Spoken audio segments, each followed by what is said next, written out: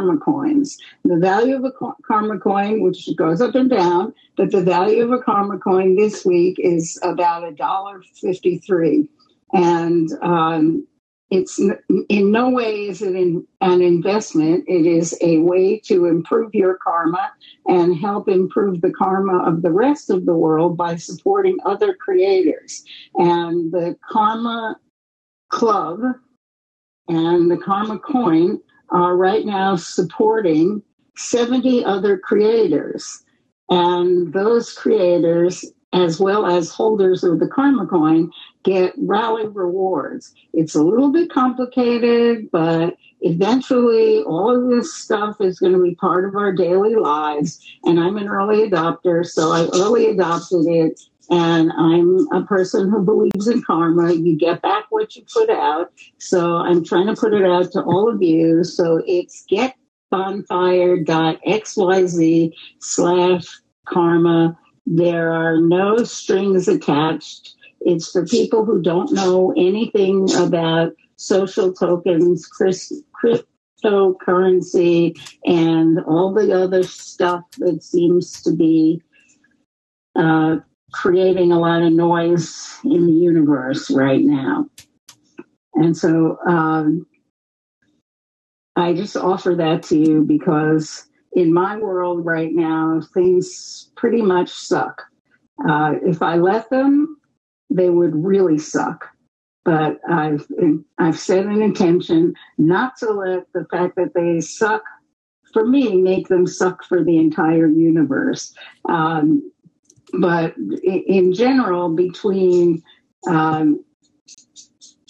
COVID and incursions on voters' rights and what's happened in Texas in terms of women's rights,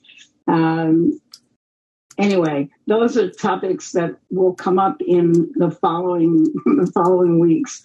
But this week's subject is inclusiveness and social media.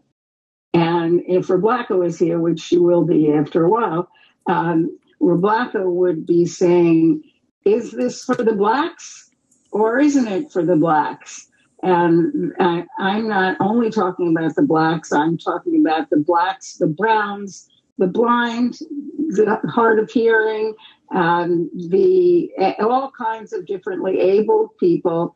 And I'm curious whether you feel that social media has increased inclusiveness for people who are consistently othered or marginalized, or whether it has decreased it. And I, at the beginning, thought, of course, that it would increase it. And the reason for that was that I'm such an optimist that I thought it would connect people and it would make people understand that we're all similar and it would make us all work together. Right now, I don't know if that's the right hypothesis in this day and age or not. So how about somebody else on stage help me? So, hi, Dr. Francine. Thank you for inviting me up. Yeah, I will say this, that... I love you, Shireen. You know that. If you are anywhere in my vicinity, I will try to bring you closer. I love you too, and thank you. So in the beginning, because I'm definitely senior in the digital space for my decade, not as senior as you, Dr. Francine, of course. But in terms of like what we thought the initial social networking was going to be, was this very, very utopic frame. And I always felt, even then, I was very pessimistic about it. And I had so many of my colleagues and others in the space that was so energized and energetic and talking about all the ways that this would allow the voices of those with the most marginalized to be able to have an opportunity to speak up and share. And although many of those things did come to pass, what typically happens, and this is how I feel about where we're even trying to go next with decentralized web, which is terrifying to me, is that there's never any calculations for the dystopic and horrors of humans. And to me, that has always been our failure, because we want to operate as everything is utopic, fine, and all humans are uniquely or fundamentally good until, like, there's always the but, denial and benefit of doubt until is the systems of which we've operated from. And even at this moment, we're watching some of the worst happening, and there's still level of doubts and giving people way more leeway than they should have had in the first place. I mean, in my opinion, much of this could have been handled in the earliest process of the moderation processes, the community standards. If all those things were held at the standards that were expected, we would not be here. But when you allow people caveats, when you allow people ways in which to not be held accountable by the systems that aren't currently in place, when you try to do it, they see that as oppression and fight back. And that's what we're dealing with. This is Shereen, and I'm complete. Say more about the details of how that change occurred. I mean, it definitely has occurred over a long period of time, meaning, like maybe 2005 to now. We've done kind of a 180. Yeah, I would say 2005 was, so in 2005, I was among a very tiny group of people who were trying to establish and create what will soon become today's version of digital political strategy. We were on the island, and actually an island where Jimmy Carter had his first cabinet meeting. That's how serious we were about trying to create the space that I now see that has gone completely in a direction we never expected then. And I will say that right around, for me, the change started to happen right around 2012, 2013. And that's when I formed Stop All Violence Against Women, because it became really, really obvious of the shift. And so we just decided to start, surveying and documenting what was happening and how it was impacting particularly marginalized communities drastically different. And at that point, trying to signpost that this is turning. That was, we're now in 2021, almost 10 years later, and it's the worst that have even anticipated. And what do you think is Facebook's real responsibility in this? Facebook is obviously the big fella, the elephant in the room. And how has, I knew Mark Zuckerberg at the beginning of Facebook, and I met him when he was a shy 19 or 20-year-old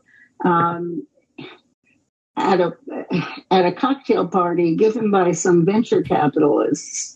And Facebook had just come out of being a place where only college students could be. And I said to him, what do you want to do? And he said, why are you doing all this? Why did you let it out of college campuses? Because it had a very specific use case. And that very specific use case was to connect people on college campuses to each other. At the time, it didn't take advertising, and at the time, it was a very non-inclusive group of people, because it started out people at the Ivy League schools. Then it opened up to anyone with a .edu address, but it was still pretty exclusive. So it started off not being inclusive, purposely not being inclusive. And then when I met him, he was like, well, I've decided that what I want to do is connect the world. And, in some sense, you can say that he did that, because you can't you almost can't get off Facebook because everybody that you want to get in touch with or haven't been in touch with forever, or, is on it. So then fast forward and he begins to take advertising. Now, what he does with the advertising, and this is a theory and it may or may not be right, the advertising part, he got far enough to be inclusive and get everybody involved. But then when he started the advertising, and maybe Shireen, this is about the same time, I can't remember the dates that you were talking about when things changed. Then he started, because of targeted advertising, breaking people into smaller units for the purposes of ad targeting. So do you think that had something to do with how the inclusiveness sort of vanished? I don't think, I'm sorry, Dr. Francine, I think you're being extremely generous in so many ways. One, it has always been exclusive. The concept that that there's any kind of sense of trying to be inclusive and whether it can reach against or reach the entire globe is still was not part of the business model. The original business model was how to not, right? It was dating, right? And so we know that, and when you see, which is one of the things I used to do back then, was I used to compare how you sign up for something like a Facebook or how you sign up for something like a Black Planet. If you think about it, Black Planet was supposed to be exclusive because Black Planet was for Black people. But one of the things that Black Planet did was include all the ethnicities that could possibly be when you checked in to who you were and how you identified into that space. So you could be Black or you could be anything, even though that first setup is like Black Planet, then it was Mi Gente, and then it was Asian Avenue. But the point is, what each one of those said was like other people could still come and they were inclusive. Facebook has never, even to this point, has ever allowed any form of a check button on ethnicity or race. They make assumptions about who's on their platforms. That there's nothing about that is inclusive. That is assuming how the world operates and assuming who's engaging on your platform. That in itself is a failure of inclusivity. So they have never done it. They don't know how to do it. And then the first part of the problem that they had was that when they, which is what people don't seem to remember, is that it was already revealed in the beginning of the automated process and the content moderation that certain groups of people were protected over others. And that has been discussed widely and still not understood to be the case. That's embedded into the business model. When a grown white male is protected on the platform more than a young Black boy, we have fundamentally built in a non-inclusive environment. And we're still dealing with the ramifications of that. That has not changed in the system. Okay, so then when you add in the fact that Facebook owns Instagram, how would you... That adds another layer of non-inclusiveness because Instagram is totally visual, right? So not only is it segmented by race, which you assume because it's Facebook, right? But it's then resegmented again by, and it was always Thomas who brought this to my attention, and then he never came back to elaborate on it. But Instagram looks at the world completely with a visual lens, and that is another way of cutting through the lack of inclusiveness. Right? Am I right? I don't yes, know. you're correct. You're correct. And we can lead to what TikTok is doing now in reference to that, allowing the hate speech. Like the platforms themselves may be new, but the systems of which we operate from a social framework is not. I mean, that's why, one of the things I focus on is like what we've failed at in this whole process is dealing with the humans who we are as we are, and then, build the tech. But instead, we've built the tech with the expectation that somehow we're going to nudge the humans around in the system. And that has time and time again failed us, along with the concept that even as we built these systems that are supposed to be agnostic, we have also built in the system that all humans are good. So there's no guardrails for when it goes wrong. We still haven't built that part of the system, Dr. Francine. Yeah, it's Dr. Fran, you are a psychologist. And even though you're retired, we can still call you a psychologist, right? So do you take into account the fact that not all humans are good when you go on social media, when you look on social media? Well, if I didn't know it before, I know it at this point. The past year has taught me a lot about how factional people can be. But I've always, my focus is a little bit different than Shireen's, because I've always been an advocate for individuals diagnosed with mental illness who are very much stigmatized in this society. So it's a very different thing. In terms of race, though, one of the interesting phenomena that I've noticed, because I've been in the virtual reality space since 2006, is that, to my knowledge, there are very few people of color in the virtual world. It's probably more now, but when I started, there weren't any. I didn't find any. In Second Life, which I know you know, Francine. I do. I was just going to ask you if that's where they don't have a lot of they didn't have a lot of skins for the avatars that were dark or Asian, now there's a lot more, but that was because of need and stuff like that. But I've been involved in worlds where never, ever, ever, ever, ever did you run into any people of color, and that's everywhere, not just African American. So I don't know what that's about.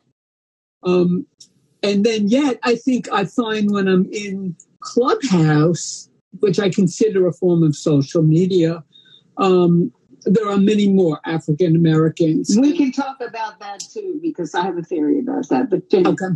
All right, but my experience has been not too many. And then, I'm involved in Sansar, which was the spin-off of Second Life. And a guy just came in from Paris, a black guy who plays the saxophone, and he's going to start playing concerts in Sansar, which is kind of exciting. And his avatar is African Americans, but it's very hard to do. It's an interesting kind of phenomenon, but very different than what Shireen was saying. I'm done. I can say really quickly, Dr. Francine, you're absolutely right. That goes into the same concept of default versus inclusivity, right, in the virtual world. And in the instances, especially in the early phases, there's like documentation and a couple of reports where white people showed up as black and brown people and yes. tried to dictate, tried to express how different they were being treated by showing up with a different skin and a different identity, gender identity. I remember that. Remember that? So the problem is, again, if you build the system, one with a default culture, once you have to, quote unquote, be a little bit more inclusive, i.e. out of pressure, it feels like oppression versus inclusivity from the start. And that's the backlash you get. Yeah, I'm not really familiar with TikTok. Somebody who's spent more time on TikTok than I have. I go there every once in a while, but it doesn't have any great utility for me, because this is terrible and non-inclusive, but I consider myself a serious person. And I don't consider TikTok a really serious place, but I'm curious whether as a social media platform, it's better or worse than all the other ones. And then I want to get to Clubhouse. It's just as bad. As a matter of fact, there's a report out right now called Hate. Wait a minute. I just looked at it. I'll tell you what it's called. It is called Hatescape. It details all the problems that have already arisen on TikTok. So let me just say that I'll PTR that instead of my logo for my club, so you can see that. But they detail all the different TikToks that do this. If you know for a fact that Black creatives went protesting on TikTok at one point, because the way even their content is presented versus others that show up on your, for your page. One specific one that I seen was a creative of color who basically tried to put content up with descriptions that included Black Lives Matter, Black voices, Black whatever, and the system would not let that person upload that content. They changed the words to white supremacy, white whatever, and all of a sudden it was accepted. So there is a built-in difference, y'all. I'm just being really sincere about this. I spent decades on trying to express why we're here with these problems, but it's been embedded from the systems from the beginning, unfortunately.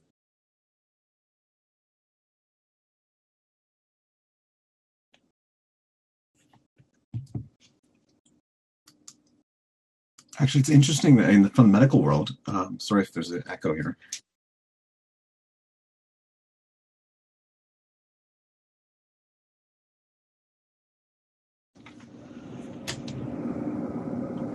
But most of the videos in TikTok is short videos, and the algorithm basically, I'm not sure is it different from international version and the Chinese version, but in Chinese they have the agency that will bring the KOLs or stars to shoot all those short videos, and they were. They have a team to build all those videos, and like what Tyler said, it's a social commercials. So they will push all those videos with some kind of business behind that video. So, but as far as I know, maybe the international version is different from the Chinese one. But still, basically, if you enter the TikTok, if you open that app, basically it jumps directly with a video, with a short video. And so I think that maybe because the young generation right now, they have shorter and shorter concentration on one topic. So they decided to, most of a short video is within 1 minute or 30 seconds, very short. So at the beginning, maybe just dance, a little song. And in the young generation, they have some kind of they have I'm not sure how to explain that, but it's like they have a module, a song with a song or with a dance, and if you use that module, then you dance with that song, and it automatically create a very fun, it helps to communicate, but it helps to show yourself. Not like a Clubhouse. Clubhouse is more like you can express yourself and communicate and relate yourself to others much more deeper. And so TikTok, I think it's totally different from other kinds of social media. So, okay. And that's why I thank you, BB.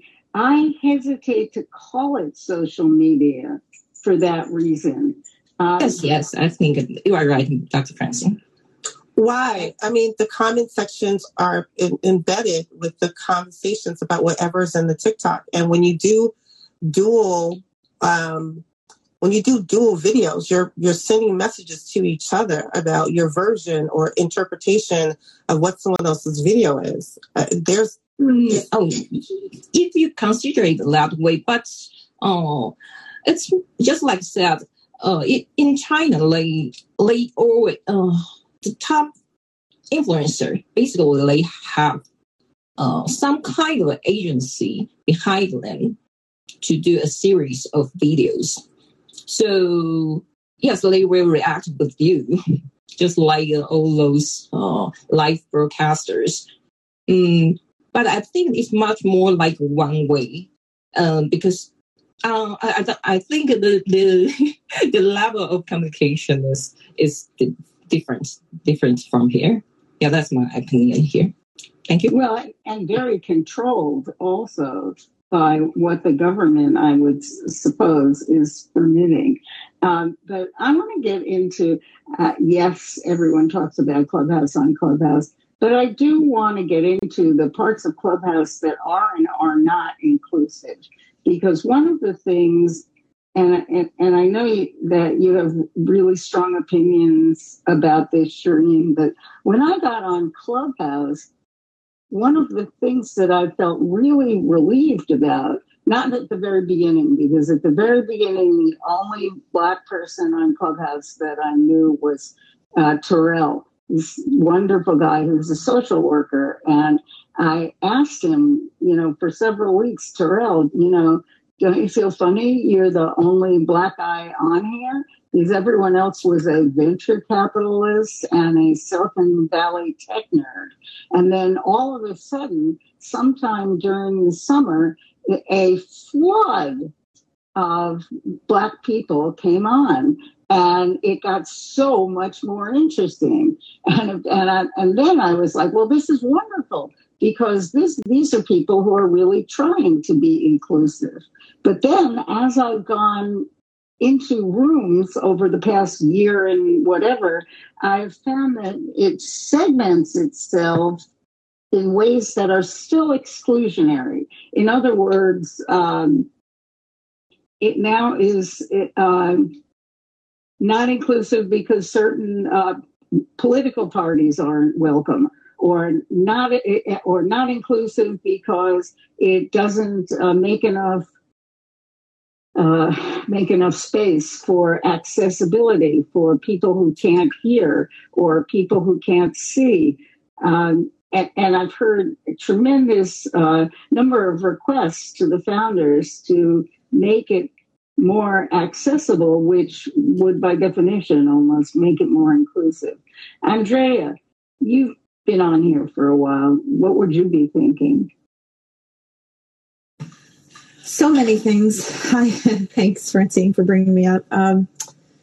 So many things. I think probably there hasn't been, like the founders probably haven't either been able or responded fast enough to a lot of the requests to make it more inclusive. I think also partly, as you know, in our work and after we vote, we were kind of a cross-race club dedicated to democracy and civic engagement that was founded, with a very strong intent to be cross-partisan and cross-race. But I have watched, as you have, over time, how the app has evolved. There was a time when we were on it where there was a migration of a number. So a lot of African-American folks came on, and then a lot left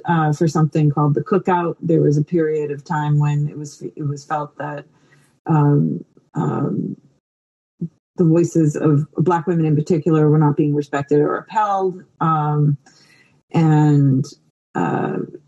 there was a big exodus, there was a big uproar at one period of time, and then there was an exodus for a while of a lot of I think very good, important Black voices, but I know that some of them actually ended up coming back and bringing their following. And then, you've had the issue of also language. And so I don't know. I feel in a way Clubhouse has followed society to a certain extent, but then I've also seen rooms probably just like out in the real world in spaces where people are actively, trying to bridge those differences. But then I've popped into rooms where whether knowingly or unwittingly have ended up in rooms which have been largely African American, and at times I have felt welcomed, and there have been other times when it was like definitely they preferred to have it be a closed conversation, and I wasn't offended by that. It was that's just what it was. So I feel in a way the app is mirrored society, but those are just my initial thoughts. But there's been a lot of good, I feel, Shireen, I don't know how you feel about this, but I feel like there's a lot of important like learning and sharing and like correcting or educating, even to the point of exhaustion of some people, about being aware of creating space for people of color and for women or not, or often excluded voices or those that are. Let's not get on women today, or I'll come through this phone. I can't even talk coming out of my ears. Yeah, I can't even. I'm really flipping out. But I mean, I didn't even open my room today, partly because of that. I was trying to get an expert on, but more of that later. I'm trying to mute Shireen. My phone is frozen, so I hope there's no background noise. But I'm done speaking. Dr. Francie, I have a question. Since Tyler said that even Taliban can be on this platform, do you think it's an inclusiveness? Like even the terrorists can be on the platform. Just like Andrew said, it's a society. So should we accept that as an inclusiveness? Well, I have spent many nights in bed trying to fall asleep thinking about that, because my thought, and once again, I live in this karmic little universe where what you give out is what you get back. And my feeling is that, and I also have spent a lot of time in non-USA rooms and heard from people who have lived under the Taliban and lived under some of these regimes that we call terrorists. And, and actually Hamas is one good example of that, where our terrorist is someone else's savior and our government is some other country's terrorists. So I think we are so far from approaching things with an attitude of inclusiveness. That's why I've been talking about it for the last 3 weeks. I'm trying to figure out how we get to a space where we don't just automatically other people and automatically exclude people. And to be honest, I'm just dragging you along on my personal journey because this is my work, to try and figure out what really constitutes inclusiveness. And for one, would be really open to talking to a quote terrorist unquote, just to find out where their thinking comes from. Because and here's a person who is totally capable of talking on this topic. How are you, Michael? I'm great. What did I walk into, Francine? Well, you walked into me saying that when we say, the Taliban, Bibi opened this question. It's such a great question. The Taliban is terrorists to some, perhaps maybe perhaps to women in Afghanistan. I don't know because I'm not on the ground.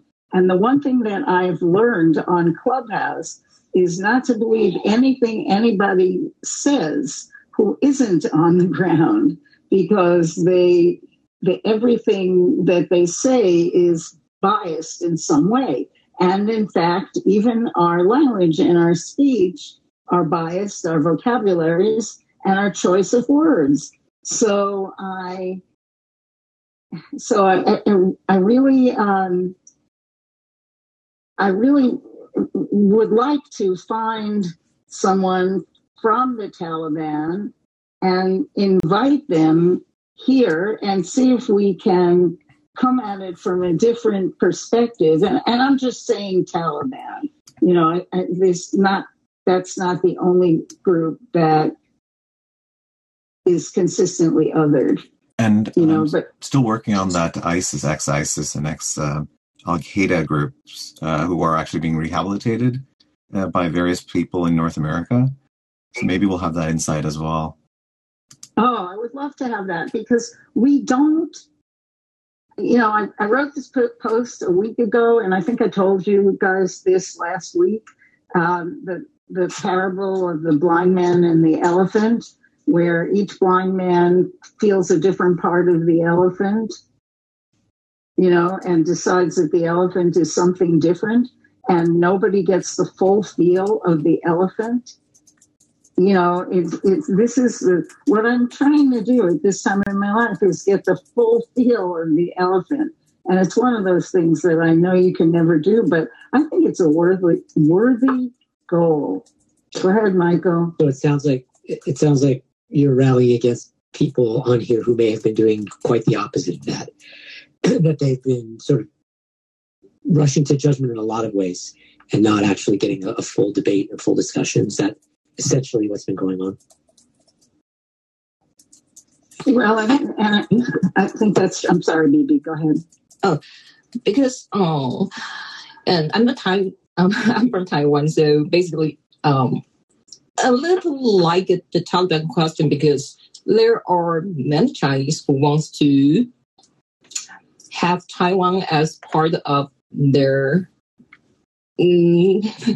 province. So actually, it's like a daily routine here. We have all those rooms, which Chinese wants to rule us.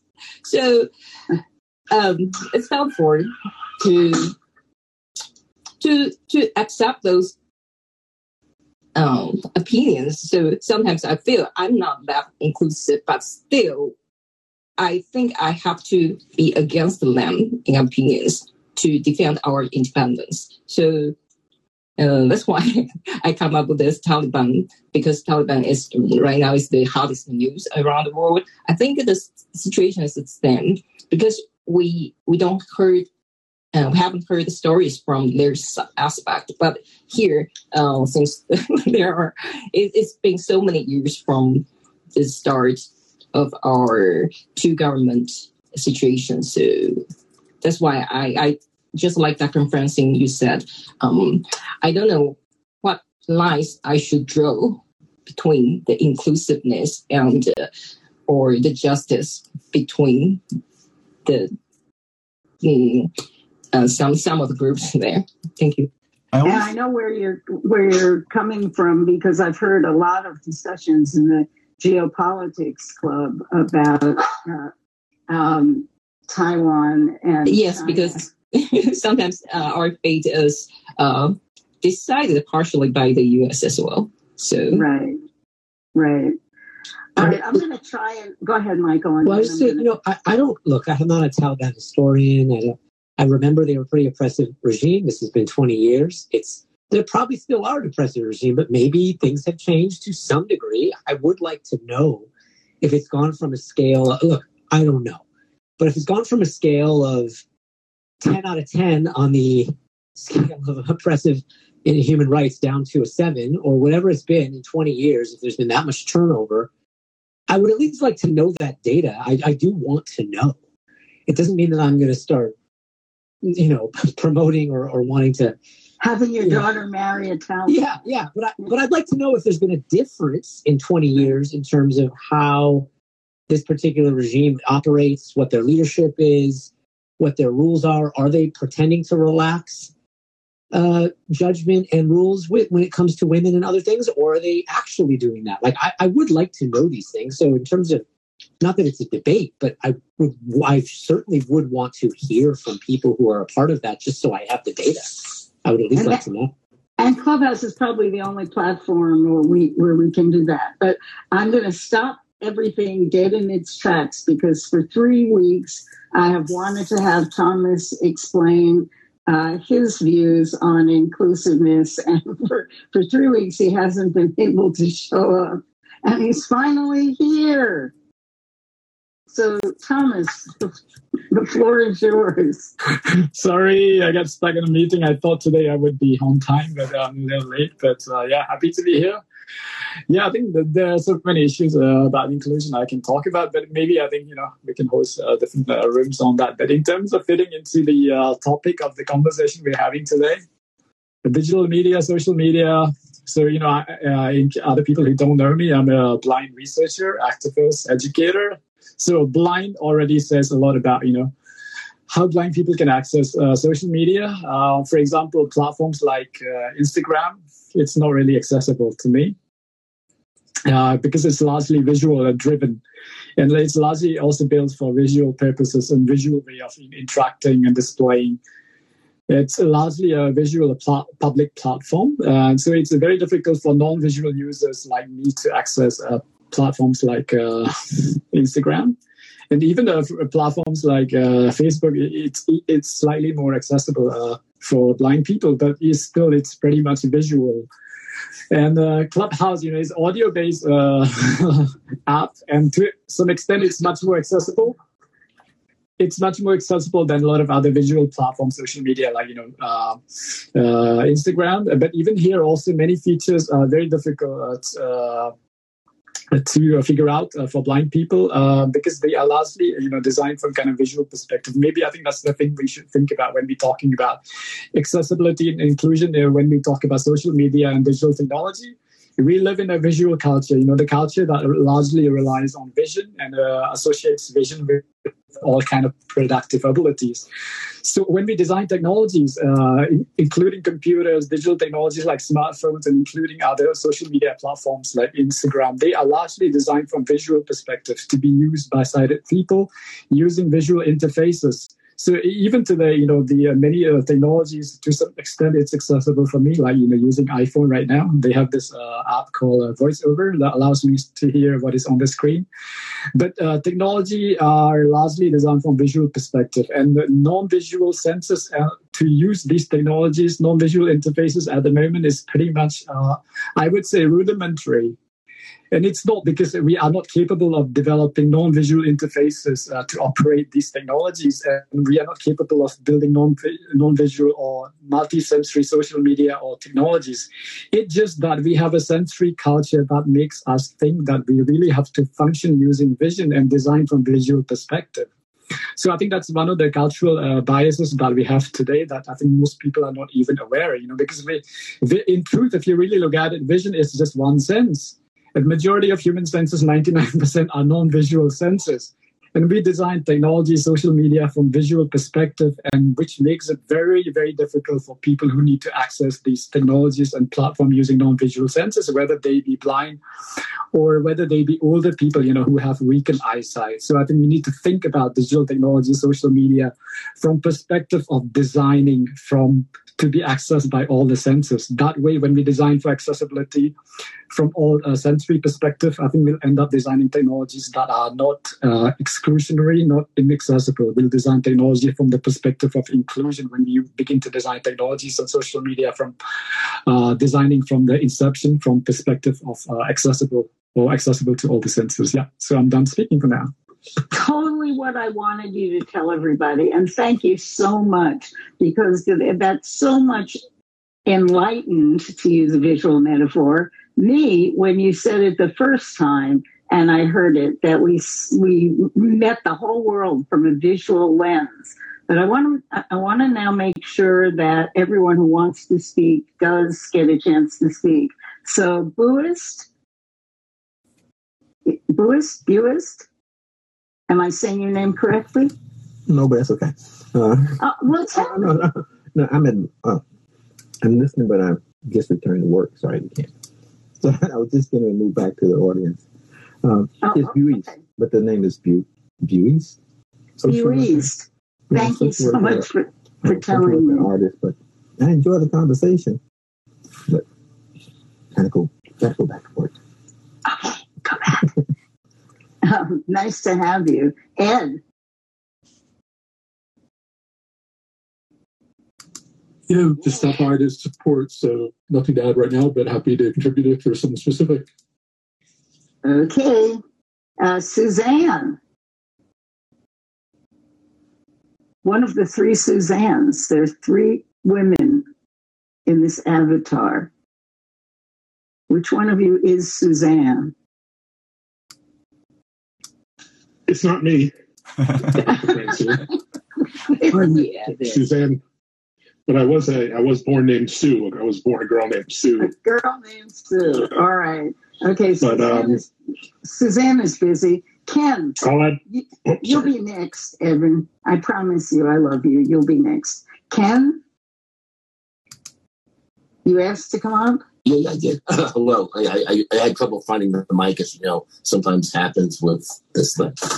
I actually was interested in your comment about, I don't know if you said it like this, but I've heard the statement before that, one person's terrorist and someone else's freedom fighter. I actually think Ronald Reagan said that about the Contras.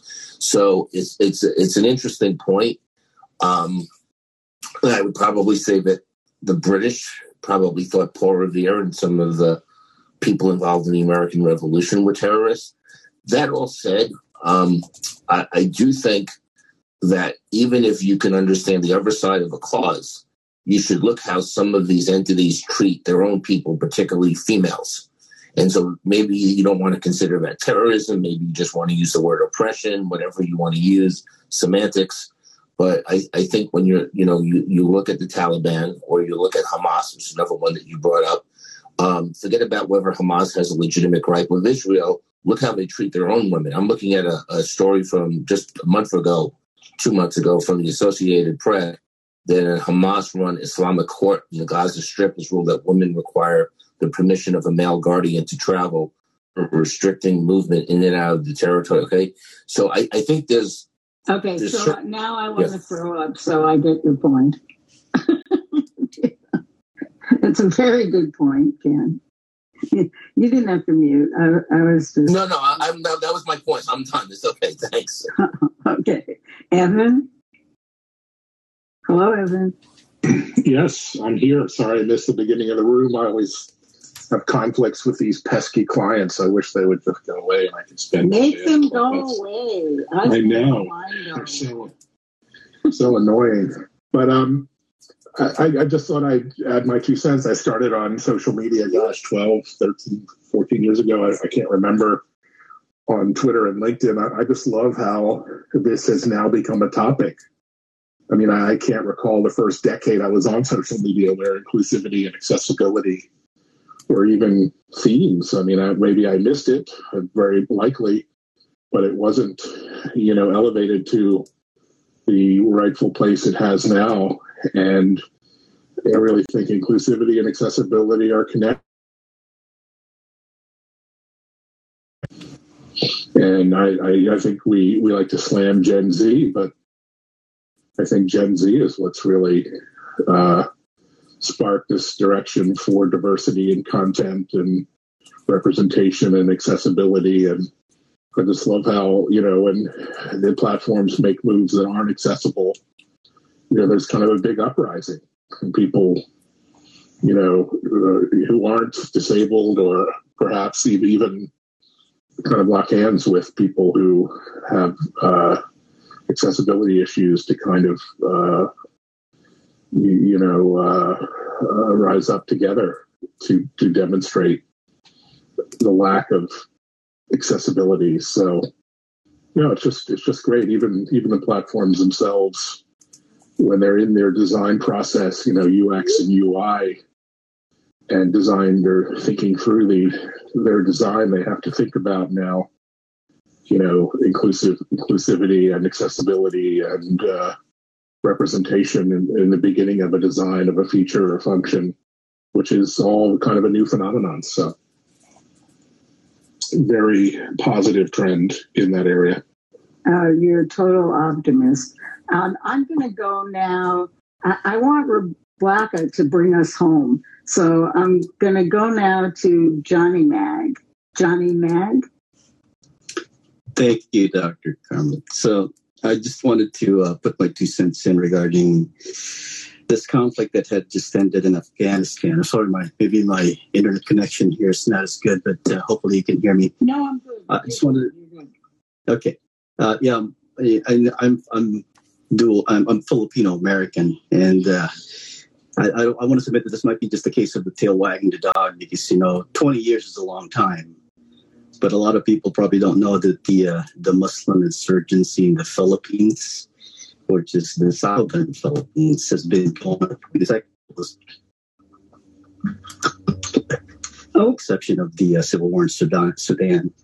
We've been fighting for a couple centuries against the insurgency of the conflict in Mindanao. Anyway, and maybe the Russians were probably smarter than we are in the U.S. because they left after 10 years in Afghanistan. And yet we spent probably, I think I saw a statistic from 2001 to 2019, almost 780 billion was spent there. So maybe it's time for the Afghans. Sorry, maybe I'm not saying that. We spent our whole health care and education bill. Maybe high time for that. Yeah. With the Taliban and Sharia law, and see how that plays out. That's my 2 cents. Well, that's right. It's like we enabled them. And I'm sorry I interrupted you, but certain things push my buttons. And when you named the number, the amount of money we spent, I just couldn't help it. I blurted out. We spent our whole healthcare and education budget, so our country is completely falling apart while, we have spent it on the Afghans. But thank you, and nice to see you, and nice to have you comment. Rebecca, everything there is to know about inclusiveness, and you woke up Dog the Bruce, so bring it home for us. Oh, indeed. And I would just say, and I adore you, Dr. Francine, for the Blacks, that I know in our culture we like to shorten things. So yesterday I was, there's a new documentary by HBO Max that I suggest everybody watch. And it's so big that HBO is like, we'll give it away for free, which is rare. So it is going to be on YouTube as well as on HBO Max for those who are HBO Max deficient. And so it's about, it's an issue. It is an issue. I know it's a issue. It's a issue. Yeah. For one, I'm HBO Max positive myself. Me too. So I'm watching it this weekend. Yeah, it's really good watching. And so it's a documentary based on the document. It's a documentary within a documentary, if we could be ready for that meta moment, on Eyes on the Prize. So I watched Eyes on the Prize when I was a child in the 80s and the 90s. It was, made heavy rotation on PBS, but these new millennials and these Gen Z, she goes, one of the founders of Black Lives Matter goes, when I first saw Eyes, and I was like, did she really shorten Eyes on the Prize to Eyes? Like, what? Like, what? No, it's Eyes on the Prize. Put the eyes wide shut. Yeah, exactly. That's why I'm like, don't shorten things. Exactly. On I don't know if it's Andrea or Andrea. I am team. Please put the exact emphasis. So I don't know if you're team Andrea or Andrea, but I'm on both teams. Which one are you? It's your friend Andrea Sikorska. Andrea. Yeah. Oh, so it is Andrea. Okay, great. I wasn't. It's our Andrea. It's our Andrea. Great. Andrea Rebecca for the Blacks. For the Blacks. So I love that it's Andrea for the Blacks as well. So I'm like, so all that to say that I get the fact that in our culture, it's like, yeah, it's like a level of familiarity, like eyes, saying like, it's eyes on the prize. I don't even have to say the whole thing, but no, the For the Blacks part is the point of what I do on and off this app. And I'm sorry that I'm late. I actually had a diversity client that I booked from Clubhouse. I guess people are noticing my skills. Oh, thank God. I mean, I didn't mean to blurt that out either, but it's about time you got a client from Clubhouse since you contribute so much to it. It's actually my second client from Thank Clubhouse. you. Yeah. Oh, no. Third. This is so sad. Yep. Because so Andrea was my second, one private school in New York City. And my third was another company. So I've gotten 3 from my diversity, equity, inclusion, and de-escalation techniques on the Clubhouse. So I'm late to the show. That's okay. We did it. We did good without you. Not as good as we would have done with you.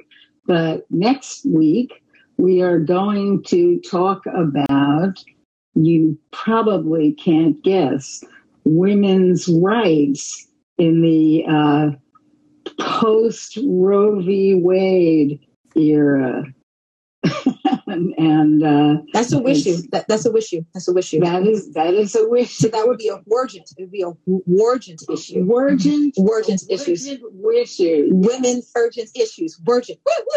Yes. And in the meantime, I would like all of you who have not taken advantage of the airdrop for the Karma coin to go to getbonfire.xyz/karma and click on the little red square in the bottom left and get your free 20 Karma coins and hold on to them, because Rally and the Karma and the social tokens are about to go for a pretty wild ride.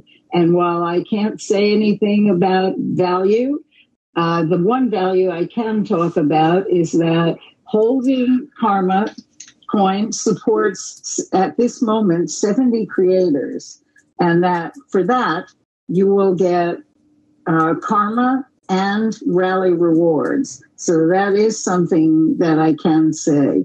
And I hope I'll see you guys back. This is a wonderful discussion. I love all of you. I feel much better than I felt when I came into the room, despite the fact that Shireen is right about everything she says about inclusiveness and social media, and so is Thomas. But here's what I've discovered. We're living in an imperfect world, but you can live in an imperfect world and have some really perfect people in your close circle, and it can really make you feel a lot better. So thank you, and I'm going to end the room.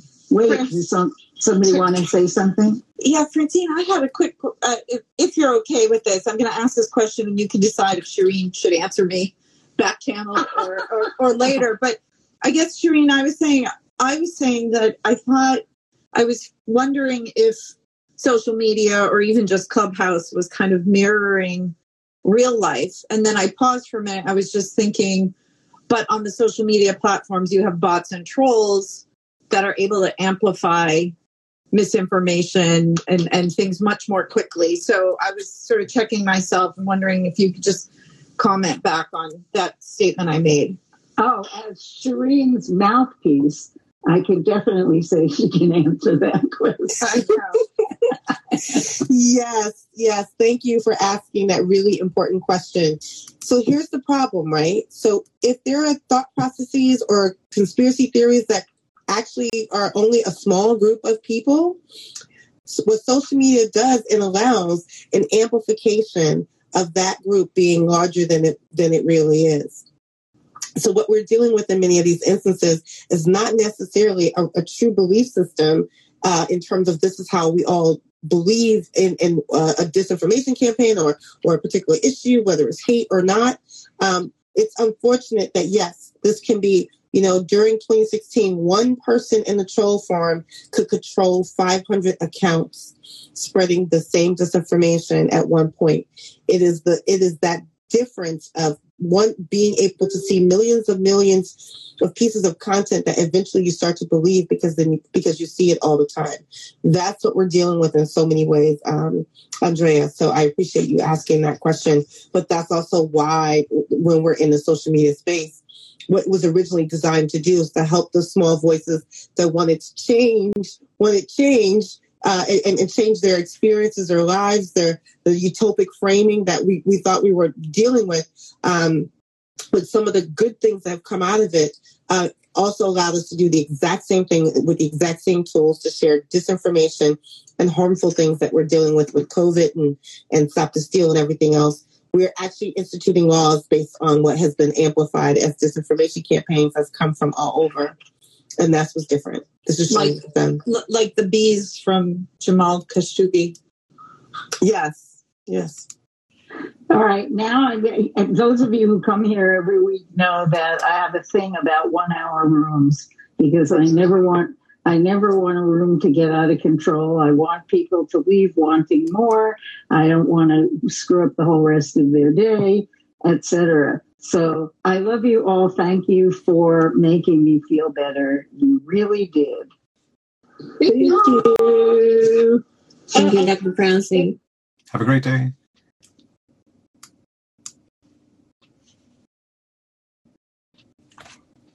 Take care, folks. And sorry we can have you on the stage today. We usually connect both stages and everyone can talk. And there will be much more people joining us shortly on the call-in app as well to allow for that. Just that we're waiting for we just came out of beta, right? Well, we're just open beta right now. So Dan and Cesar, if you want to come up and chat, you're welcome to. Or if you have any questions. Sorry about that. We can connect you with the main stage. But that stage will be all over on different platforms as well. But we're hoping to get it mostly on call-in soon. If not, I'll close this room as well. All right. Take care, guys. Bye.